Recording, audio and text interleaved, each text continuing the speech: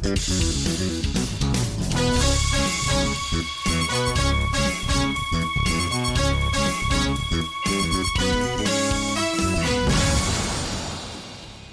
and welcome to another episode of the Tech.eu podcast with myself, Neil Murray, and Roxanne Baza. Hi, Roxanne. Hi, Neil. So this week we have, again, a load of great topics to cover. So we have quite a few European funds that have announced new funding. We'll be looking at Swiss-German B2V, Dutch HenQ, and Lakestars, and eventually a couple other examples as well. We'll be talking about failure in Europe and the upcoming Failing Forward conference in Brussels in October, and a focus on one of the speakers, Arthur Tolsma. We'll also do an update on BlaBlaCar's very big round of funding, which we discussed last week, but we have updates on. And we'll also mention Kima Ventures' new team. So let's kick it off with the new funding for these different European funds. So we mentioned earlier that it was Swiss-German B2V. They've announced a 100 million euro fund. Dutch HenQ announcing a 50 million euro fund, and European Lakestar announcing a 350 million fund. Yeah, so these have all occurred in the last couple of weeks. B2V happened this week, and there was also a couple more that happened this week, and they were KLM and Schiphol, excuse my pronunciation, airport in Holland. They announced an 18 million euro fund looking at travel startups, and Norta Capital also raised 70 million euros as well. So 3 this week and overall 5 just in the last couple of weeks. So I'm kind of embarrassed about this. I actually did not know any of these funds, which is pretty shameful, prior to the articles that came out.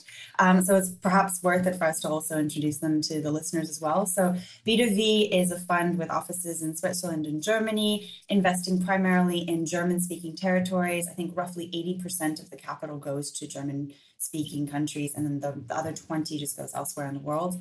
They've invested in companies like PayMail and Westwing and are looking primarily at marketplaces, e-commerce, and fintech. Yeah, they're pretty prolific, actually. So I don't know too much about them either, but I do know they're prolific. I'm currently working on an analysis looking at the 25 most active investors in Europe in the first half of this year, and they are on the list. I think they're around 18th, 19th place, having made 9 investments in the first half of the year. So they're certainly very active. So in terms of raising a new fund, it should be a good thing for the German-speaking regions. And Robin's article that announced this new fund was also a little bit cheeky. He called them out for their lack of diversity, as the team seems to be almost entirely male. I think readers should go and check out the photo that Robin has posted with the article. Yeah, it was pretty shocking. In 2015, it's kind of surprising, but in fairness to them, they're not the only investment firm with a diversity problem. This is a problem across venture capital in general and private equity. We're slowly seeing an increase in diversity in entrepreneurs and startup founders, so hopefully we'll see this happen in the investment scene as well. But certainly it was quite, not shocking image, but a very interesting kind of, wow, okay, everyone is a white male. And I guess the other thing that's kind of interesting about this fund is that it looks like they're getting nearly 1/3 of its capital from its angel network. So they have over 200 angels that they're working with. And then the rest of the funding comes from private and institutional investors. Yeah, well, I found that really interesting because, the general consensus is that Germany's investment ecosystem isn't very mature. So it's quite surprising that they can draw on such a large network of angels. I know actually what this might be is because they're just in German-speaking territories. It could be across Germany, Switzerland, and other countries. But still, 200 angels is quite a number. And so now moving from B2V to HenQ. So HenQ raised its 3rd fund, has invested in companies like Mendix, SEO Shop, Monolith, and is looking for what they call, quote unquote, promising software startups, which that just sounds ridiculously vague to me, but I guess it translates into primarily Dutch B2B startups. They're relatively early investors, putting in anything from 100k euros to 10 million. They're aiming to invest in another 20 startups over the next few years. Yeah, it's again good news for the Dutch scene. As I mentioned briefly at the beginning, KLM also announced the 18 million fund this week. So 2 new funds in the Netherlands just in the last 2 weeks alone. And the Netherlands, is one of Europe's really up and coming scenes. So it's certainly looking very promising there. I mean, I think they're raising more money, more funds are looking at the scene. People are already talking about the Netherlands as being one of Europe's kind of prominent ecosystems now. And while I wouldn't put them certainly in the top bracket, they are one of the up and coming ones. So good news for the Dutch scene. And now moving to the third fund, I guess Lakestar is the one that I'm the most embarrassed I didn't know about, especially because in terms of fund size, it's only second now to Index's 400 million euro fund that they announced last year. So it's the number two in terms of size. So this is a huge increase as well to their previous fund, which was 135 million euro. They have a very broad investment size. It looks like they're doing anything from 500K to 45 million. Very impressive portfolio and track record, including Skype, Spotify, King, Klarna. Looks like they've also done Facebook and Airbnb in the US. Yeah, excellent track record, and particularly in the Nordics in Europe. And that's the reason why I do know them. But as you mentioned, yeah, one of the biggest funds raised this year. And what's interesting about this fund, I think, is that we've talked about on this podcast before about the funding gap in Europe, especially when it comes to those kind of bigger, later stage rounds. And while they do have quite a diverse kind of stage and investment size range that they certainly are able to kind of plug some of those gaps. An example of that is the fact that they led a $45 million Series B in Helplin earlier this year, which is kind of a perfect example of a large Series B which needs to be raised and was able to be raised by Lakestar filling that gap. So obviously all of these new funds are great news. There's even more capital available for European startups, but what can we really take away from these new funds? Yeah, well, it's a really exciting last couple of weeks. So I think ultimately more capital is needed for Europe to compete. So it's really good news. And the thing is, people often forget that a billion-dollar company or unicorn, you can only become that because you've raised a lot of money.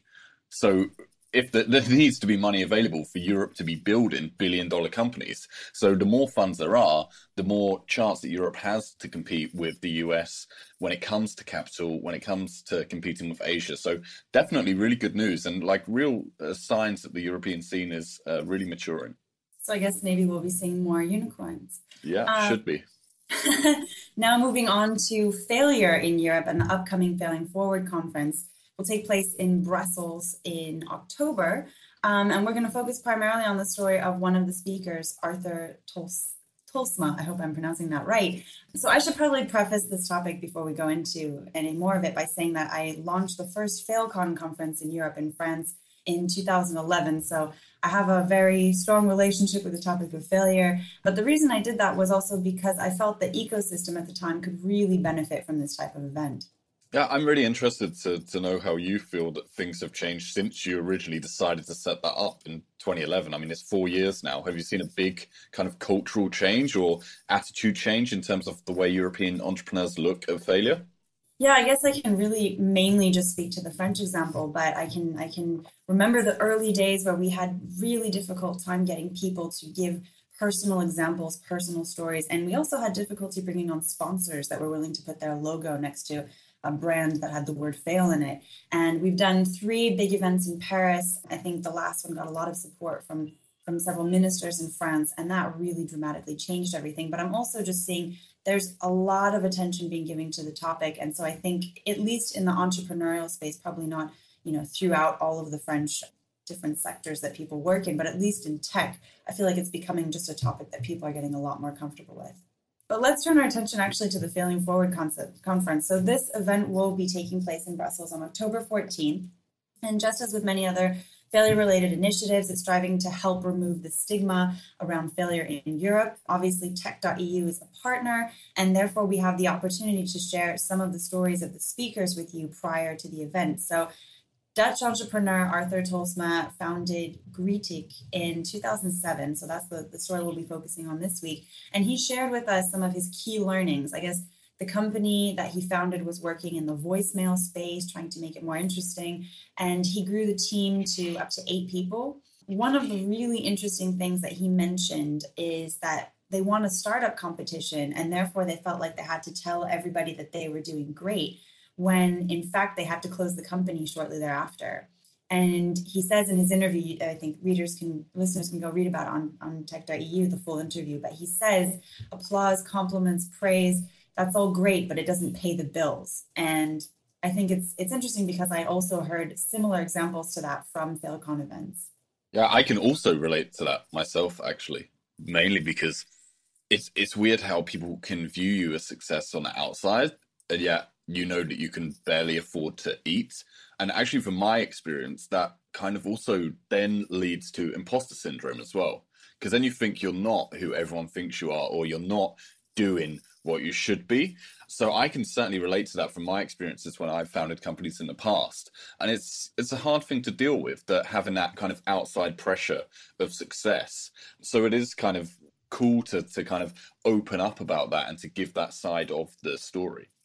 Yeah, I have heard examples where, for example, they would say getting press coverage, winning competitions, things like that. They're great, they bring attention to the business, but they actually distract from the business itself. Yeah.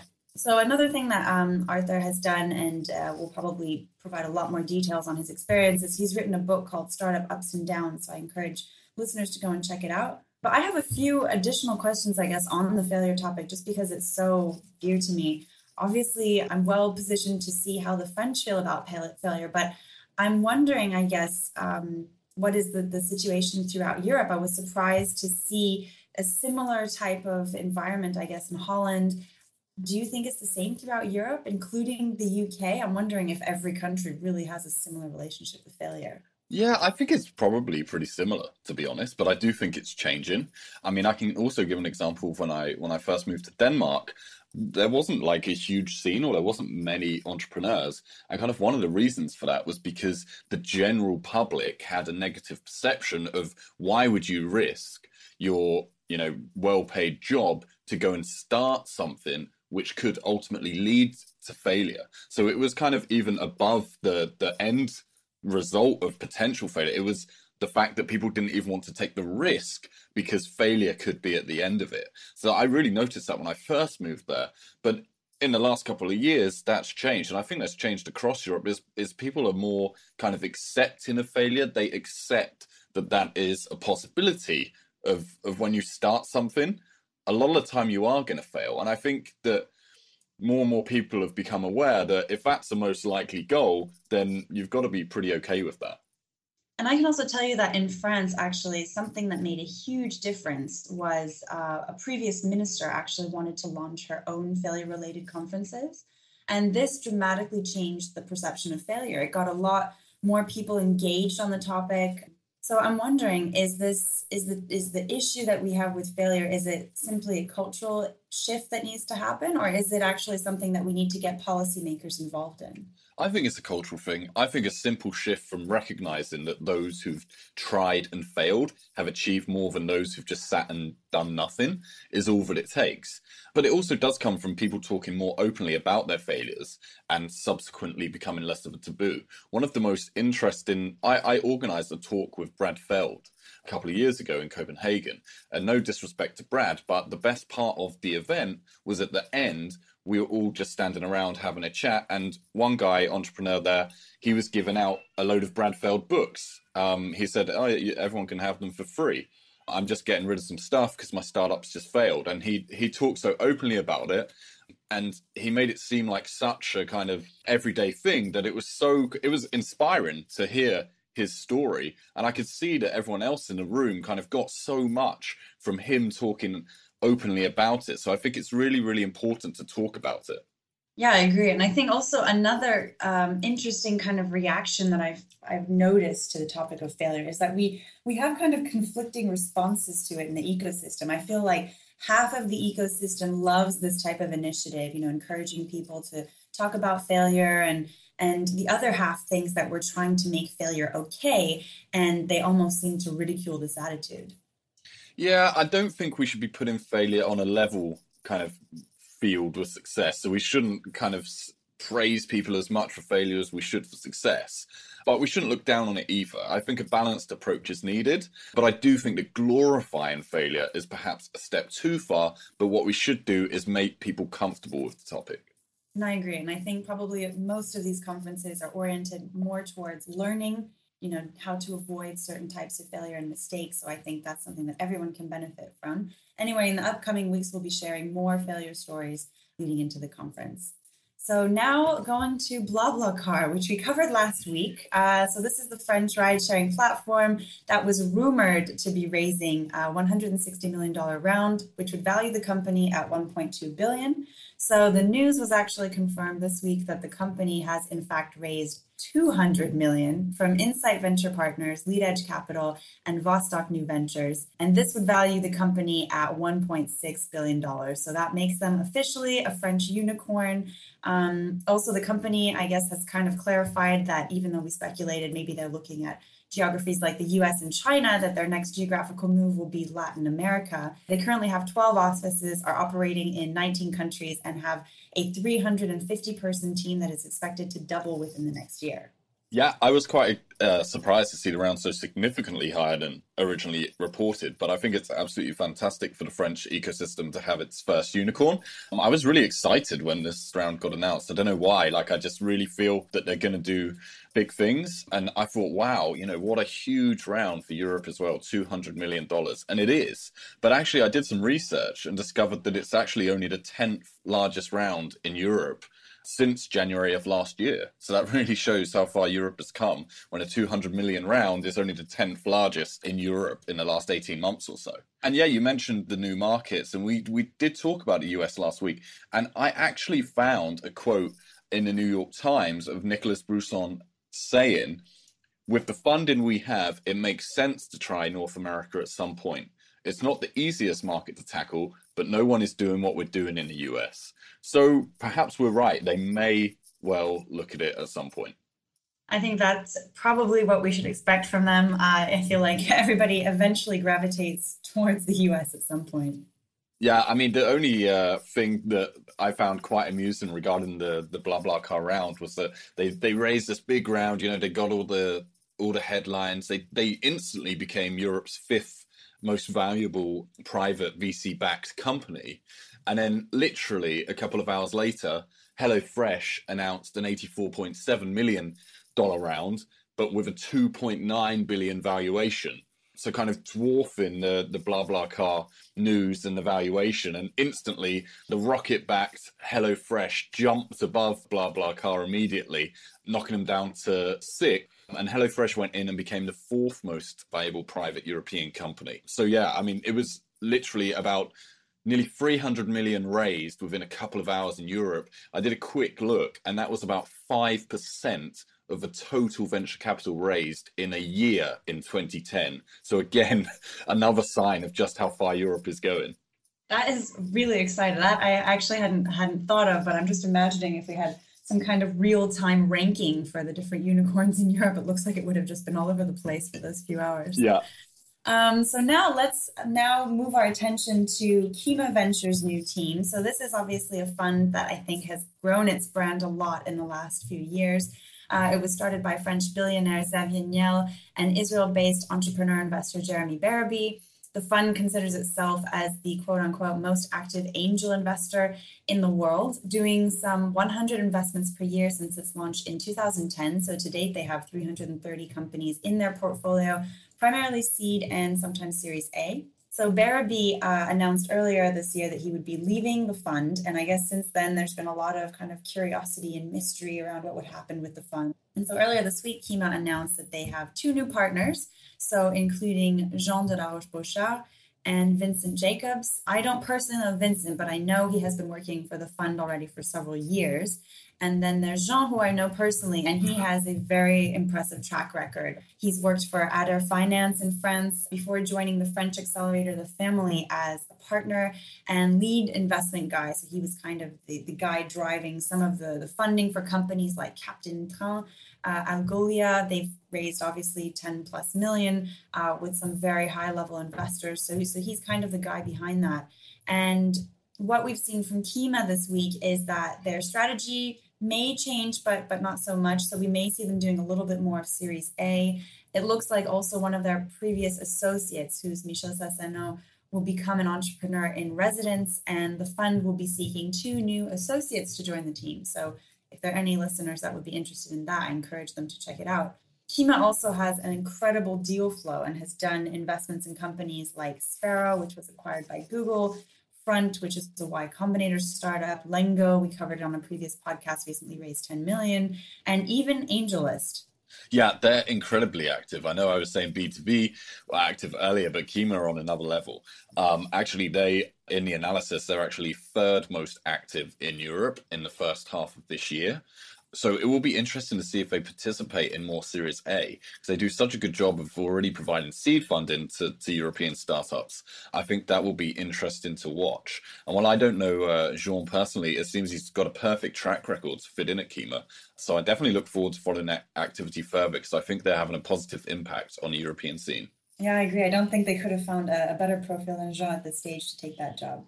So that will be it for this week. We just want to remind all the listeners that next week on September 21st, Tech.eu will be participating in the European Innovation Day in Silicon Valley. So if you are there, be sure to come and check it out. Say hello to the team. We have some amazing European startups that will be there. Otherwise, we look forward to speaking with everyone next week. Yes, definitely. And you can subscribe to the podcast on iTunes and SoundCloud. You can leave feedback for us. You can reach out to us on Twitter. I'm at Neil S.W. Murray. Roxanne is at Roxanne Vaza. Obviously, we're on tech.eu, and the podcast will be up on Monday as usual.